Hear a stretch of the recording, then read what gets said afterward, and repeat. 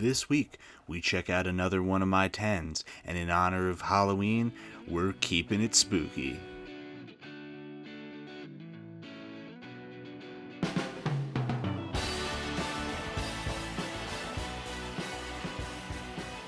Hello everyone, JD here once again with the Gaming Off the Beaten Path podcast, and as has become a tradition, and by tradition I mean something that I did 2 years in a row, we've got another Halloween in the books, so I figured now was as good a time as ever to delve into the horror or survival horror genre once again with one of my favorite games from one of my all-time favorite franchises. Again, when I talk about a lot of my 10s, a lot of these games, it's not going to be like the stuff I cover for the most part. It's going to be stuff that's usually part of big name franchises, or at least one-off games that have kind of some level of reputation. I don't think Resident Evil needs any introduction, right? It's one of the biggest, probably the biggest survival horror franchises in all of gaming, and it's kind of transcended gaming. There's movies and made for TV movies and all sorts of different media surrounding the franchise. It's funny, I'm actually not really a huge fan of horror in general. I don't really watch horror movies. I'm not super into the whole being scared thing. Yet Resident Evil is one of my all-time favorite gaming franchises. It has the third most games in my personal top 100, behind only Mega Man and Final Fantasy, and it's tied with Final Fantasy for the most games on my 10s list, 3 apiece, for the record, out of the 35 that are on that list. And that's, my personal top 100 is probably something I need to revisit, because I haven't thought about it in 15 years. But, the last time I did it, Resident Evil was very well represented. So, last year, around Halloween, I reviewed the absolutely incredible Resident Evil remake for the GameCube. That was... The franchise as a whole was mind-blowing when it first came out. For us, primarily console gamers and primarily mainstream console gamers, most of us had never really seen anything like Resident Evil before. I'm sure some PC old head out there is going to be like, what about Alone in the Dark? What about The Seventh Guest? What about the sequel to that is 11th Hour, I want to say?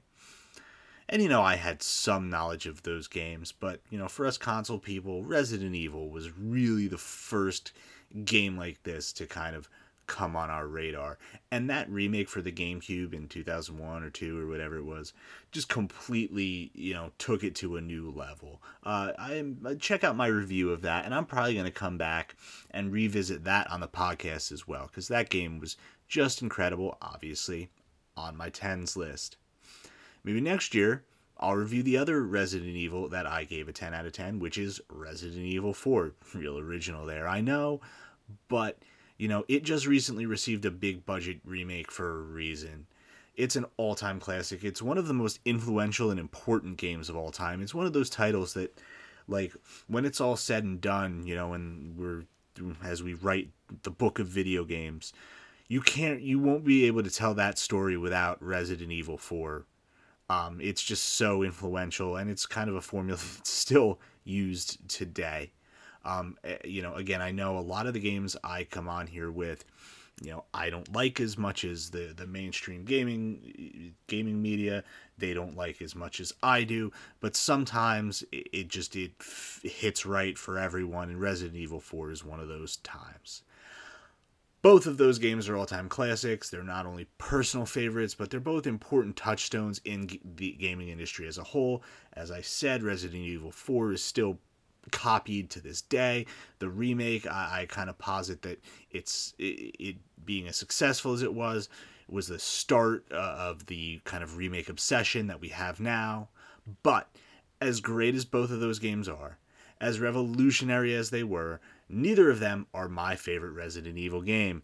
That honor goes to a little side story on an underserved console, the Sega Dreamcast, that to me, it's always stood out just a little different. And I, of course, am talking about Resident Evil Code Veronica.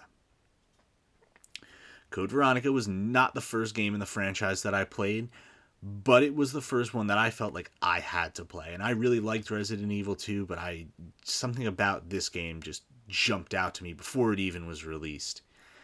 I don't know if it was the advertising or the word of mouth or the fact that it was on this, at the time, new fancy console that I didn't have. I just knew I had to play this game any way I could. Unfortunately, I had a friend that had a Dreamcast, as this guy was notorious for picking up consoles that just flamed out. Some burned out, some faded away, but the dude had a Virtual Boy, dude had a Jaguar, dude had a Dreamcast. And, I know one of those things is kind of not like the other, but still.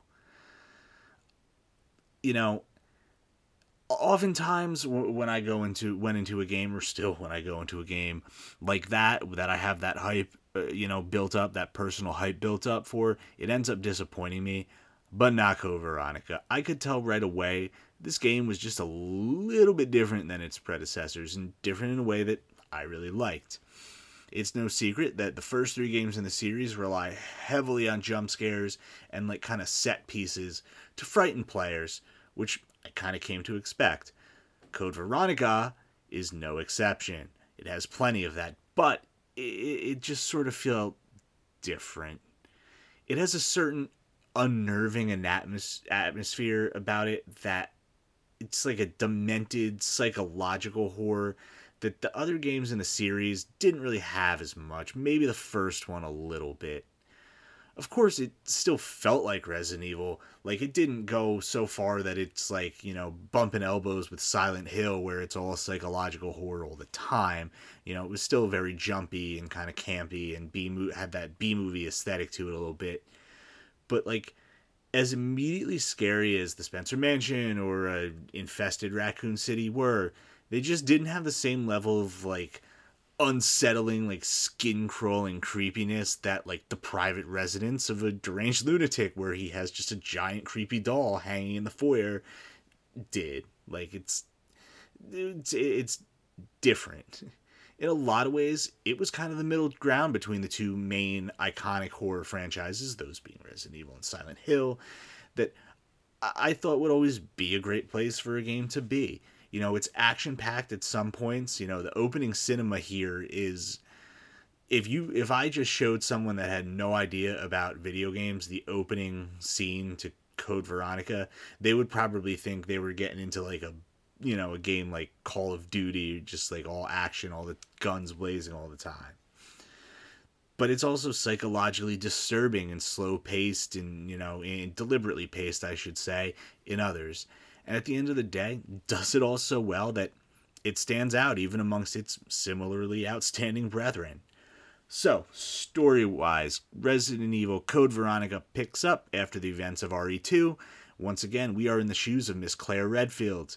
Claire has escaped Raccoon City with her life, but she's still without answers as to what happened to her brother, Chris, who disappeared after the incident at the Spencer Mansion, the first game. Undeterred, Claire continues her mission to find him, following her next lead. That takes her to an Umbrella Corporation base on Rockford Island.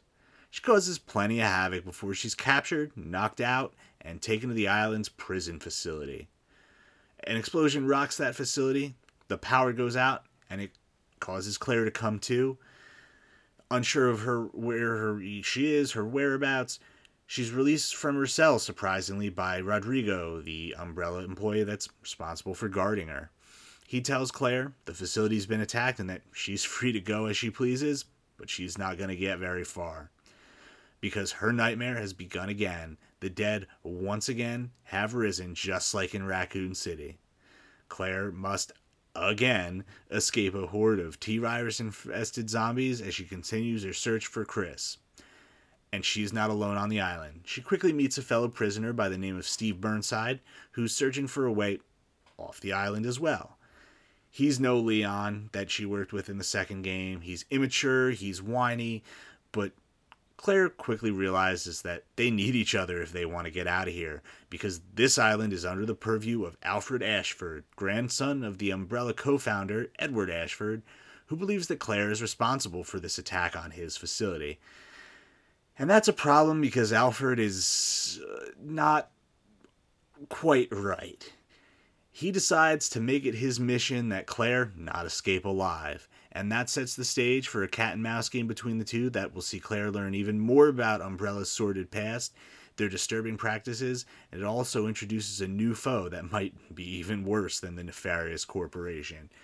And it's a familiar foe as well. I think atmosphere is really what sets Code Veronica apart from the previous Resident Evil entries. As I said before, it's a little closer to the first game than the second two, but it's still kind of its own game. It's its own thing. There's this weird mixture of like your typical labs and military facilities and that kind of aesthetic, and also more like gothic, classical European kind of stuff. You have previous villains like Wesker or William Birkin kind of fit into that same mold of the scientist that has like abandoned all sense of ethics and they've gone too far in the advancement of their own goals. Spencer as well, although at this point I don't believe we'd actually met him. He just kind of existed as an idea. Alfred and his twin sister, Alexia Ashford, they have that to a point, but what makes them scary is the fact that both of them have just completely lost their minds. They've have the same sociopathic tendencies as their predecessors, but they seem to be sadistic and cruel just for the sake of being so. It's not that Wesker isn't completely evil, because he is, complete global saturation and all. It's just that he has some semblance of reasoning for doing what he does. His reasoning is entirely selfish and completely twisted, but it's still a reason. Alfred just likes to do horrible things to people, as evidenced by some of the truly disturbing locales you're going to visit in Code Veronica. Claire will find herself in all sorts of weird medical experimentation facilities, torture rooms, stuff that you didn't really see in the first few games. Every time you see that creepy video of the Ashfords as kids, and anyone that's played the game knows exactly which one I'm talking about, it makes you a little bit more unsettled, and it drives home the point that you really don't want to get captured by these people. It messes with your head in a way that the rest of the series just doesn't.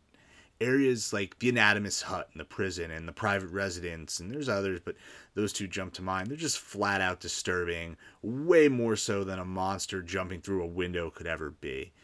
Don't get me wrong, there's plenty of jump scare moments, but they're a part of the terror as opposed to, the primary source of it. It's not quite the whole worst fears become manifest thing that Silent Hill has going on, but it's definitely more prevalent, at least I think, than in other Resident Evil games. Anyone that's played a Resident Evil knows, a big part of the game is picking up notes or files or books, that will help you solve puzzles and also fill in some story, notes. And they go a real long way to establishing, the atmosphere here. One of the first places you will go is the prison barracks. And, you find a prisoner's journal about, the building behind, the building where everyone's being taken to, and they hear the screaming at night. And, that sets you up for when you eventually get there, which you don't do till much later in the game. It's a little more slow burn, especially than RE2 and RE3, where, it was very, it was a little more action-oriented. So, it's the small things like that Code Veronica does really well. The music certainly adds to the atmosphere. It's on point as you would expect from the series. It's really tough to describe, but most people I know that have played it feel similarly, even if they don't really like the aesthetic and kind of the sound. Gameplay-wise, I will say Code Veronica doesn't do very much different than its predecessors, which I was okay with. I know a lot of people complain about the tank controls, but I've never had a problem with them, especially in survival horror games. Well, pretty much only in survival horror games. If you played a straight-up action game with these controls, you lose your mind. But in survival horror, it works. I really do think they make the game scarier, even though it's kind of long since been debunked that it was done on purpose to make the game scarier. It has more to do with the way the camera is. but I do think it effectively does, make the game scarier. I'm not sure, but I think Code Veronica is the first game to have the 180-degree turn, which helps a ton. You may not like the control scheme, but this is the best version of it, in my opinion, that you could have. Back to the camera for a second. Camera angles are a major part of the Resident Evil franchise. They use them a lot to kind of induce fear and, uncertainty in the player. Again, they're used to great effect here. The backgrounds are extremely well done. In previous games, they were pre-rendered. Again, I don't know very much about this kind of stuff, and I think I initially had said that they were pre-rendered here as well, but I think Code Veronica was done a little differently. Somebody that knows a little more about programming, or building a game from the ground up might be better to, ask about this than me, but the backgrounds are extremely well done, however they were done. The lighting's top-notch for its era. Having a variety of different lighting is important in a horror game. In addition to making the environments feel more realistic, it sets the series apart from other horror games that insist on just being all darkness all the time.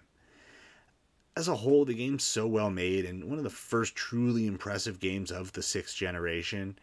It may not look like much now, but this was one of the best looking games of its day. The CG cinemas look really good. There aren't that many, but they're absolutely outstanding.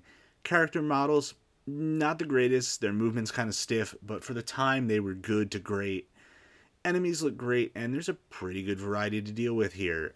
You've got classic baddies, of course, zombies. It's not Resident Evil without zombies, or at least Plaga zombies, or whatever it was that are in Resident Evil 4. You've got the Cerberus, the dogs, you got the bats, and you got hunters are back, I think for the first time since the first game. Giant spiders also back, and they're as annoying as ever, though unfortunately they're not all that common.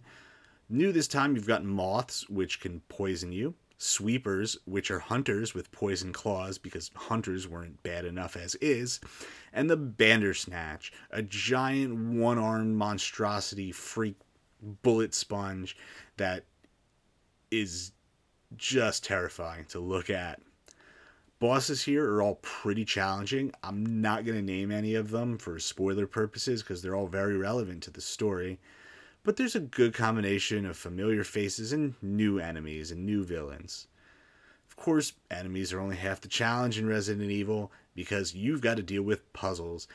Code Veronica has its fair share of puzzles as well, and I think they're pretty well designed here. I know that's not a commonly held belief amongst gamers, but I like them. Most of these puzzles I find to be challenging but fair. I rarely found them too obtuse. I rarely found them too obvious. The earlier games, especially the first one, relied a lot more on object sliding puzzles, and things like that aren't as common here. They're here, but not, as much. There also isn't anything like the water sample puzzle from Resident Evil 3. That one's notoriously difficult. There's one I've heard a lot of gamers complain about the Ashford lineage puzzle. I've never had any problem with it. Maybe a little bit of a problem with it. I found it challenging, but I never thought it was unfair. If you really read the note and pay attention, I don't think it's too bad. The resources here are very limited early on. Again, that's part of the game. It's survival horror. I know a lot of people are always about the horror and they forget about the survival part, but a little conservation is going to make the second half of the game way easier, especially when it comes to ammo. There's a pretty solid variety of guns here. You got your handgun, shotgun, grenade launcher, magnum, Resident Evil standbys, but you also have some unique stuff too. You've got the bow gun, assault rifle, the TMPs, the SMG. Ammo's pretty scarce at the beginning of the game. Kind of like that. These games are supposed to have scarce ammo. If you could just blast the heck out of everything that moved, you would be playing a completely different game. This might be a bit controversial, but I've always felt Code Veronica was kind of the apex of the classic Resident Evil series in terms of gameplay. It had the horror elements of the first game with the more action-oriented set pieces of the second, and it did both of them well.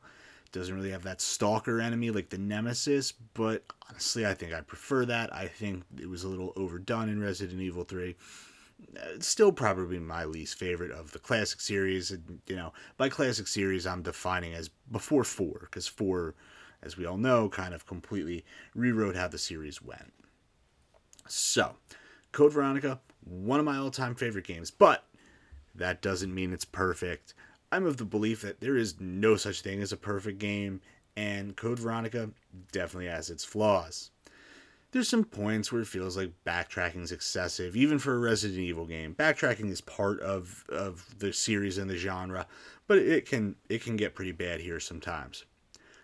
I don't have a huge issue with the pacing or controls here, but some people might, especially those who their first Resident Evil game was 4 or 5 or one of the modern remakes, or 6, although if your first Resident Evil was 6, you probably gave up on the series after that.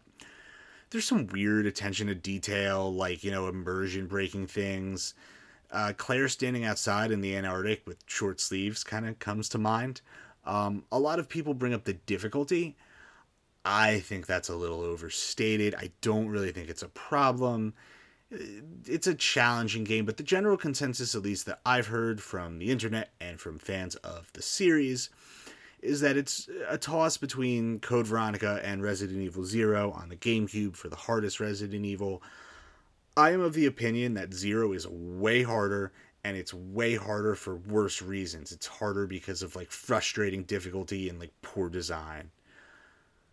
I don't think, I think Code Veronica is hard because it's hard. It's challenging and made to be that way. The biggest issue, though, with Code Veronica, and it's a big one, is the voice acting. Now, this harkens back to the very first game. We all know, we've all heard the Jill Sandwich and Master of Unlocking and, terrible voice acting in the first game. But that had at least the excuse of being first and, being voice acted at a time where almost no games were voice acted. Code Veronica at least had better dialogue and translation. It's actually very good, but the voice acting is still atrocious. Almost all the characters are either over or underacted. Very rarely are they just right. There are many points where I was convinced that the actors kind of had their lines with no context whatsoever. Claire isn't so bad. Her voice is at least appropriate for her character. That voice sounds like it will come out of that woman. But there are times that she seems almost disinterested. Where it's just like, oh, a zombie. Look at that, trying to kill me. Great. Alfred is kind of the other direction. He's over the top and ridiculous and has this falsetto voice. It's just completely out there with everything he does or says. It's not objectively good, but it actually does kind of work in his favor because the character's supposed to be over the top and a little ridiculous, a little cartoonishly evil. The biggest culprit here, though, is Steve. Oh dear Lord, is his voice acting his voice is just grating. I think he's supposed to be 19 or 20, but he sounds like a 12-year-old boy who just hit puberty. He's got this high, nasally voice. It's worse than mine. It's the stuff of absolute nightmares. It's as terrifying as any of the zombies or hunters or Bandersnatch or any of the monsters in this game. Steve's voice is as bad or worse than any of them. I don't know what else to really say other than look up a cutscene from this game that he's in on YouTube and listen for yourself. I will say, though, if there is one positive, because I like to look for the good and the bad, there's one positive I can kind of get from his voice acting. It's that it kind of fits a little bit with his character and his character dynamic with Claire. Because one of the things about Code Veronica that, I think sets it apart, I think was unique, especially for the time when, there weren't that many, super strong heroines in games. That was starting to become a thing at the time. But in Code Veronica, Steve is kind of the damsel in distress, right? He's always getting himself in trouble, and Claire is always bailing him out. He's kind of goo-goo eye for her, whereas she's just trying to survive. The one point comes to mind where he's operating a forklift to try and help them get out of the predicament they're in. And Claire kind of leans over like a railing, and he screws up because he can't. He starts staring at her butt. In typical like stunted teenage boy fashion. And it kind of like that sounded almost like creepier than it is. Like it's definitely more trying to drive home the point that this dude is kind of like you know he's like basically a dumb kid that probably wouldn't be surviving on his own if it weren't for her. And the whininess and the high nasally voice kind of fits with this. Not enough for me to call his voice good, but it's a positive that I can take from it. So, at the end of the day, Resident Evil Code Veronica is still an outstanding game, even all these years later. I know it's kind of a divisive game in the Resident Evil community, but I've always fallen on the side of it being an all-time classic. I've said it before, even amongst my 10s, 30-something games, there's levels to this. All of them are outstanding, but some are more outstanding than others. And for me personally, Code Veronica is the top of the top. It is one of my personal top 5 games of all time, and I really mean that. Bad voice acting aside, Code Veronica offers an atmosphere that's unlike any other Resident Evil game, one that I've always kind of enjoyed. It's kind of the best of both worlds with action and suspense and psychological horror, or I should say all 3 worlds. That's something that's a huge deal for me, especially as someone that's not really a fan of traditional like horror movies and stuff. I will say, I will admit this, I don't know if it's quite as revolutionary as RE4 or even the remake. However, I think it is absolutely the peak of what classic Resident Evil is, was, and should be. And I love classic Resident Evil. I've said many times I hate speedruns. I don't see the point in them. But sometimes I just love to blast through like the first part of this game as fast as I can because I've played it so many times. I know exactly where to go and what to do. This is literally the only game I have ever gotten any enjoyment out of doing that with.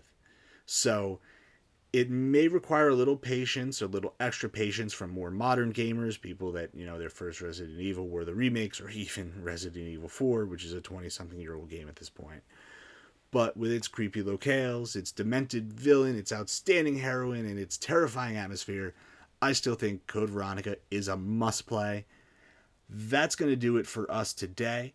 Hope everyone had a happy Halloween. Hope to see you back next time, but until then, happy gaming.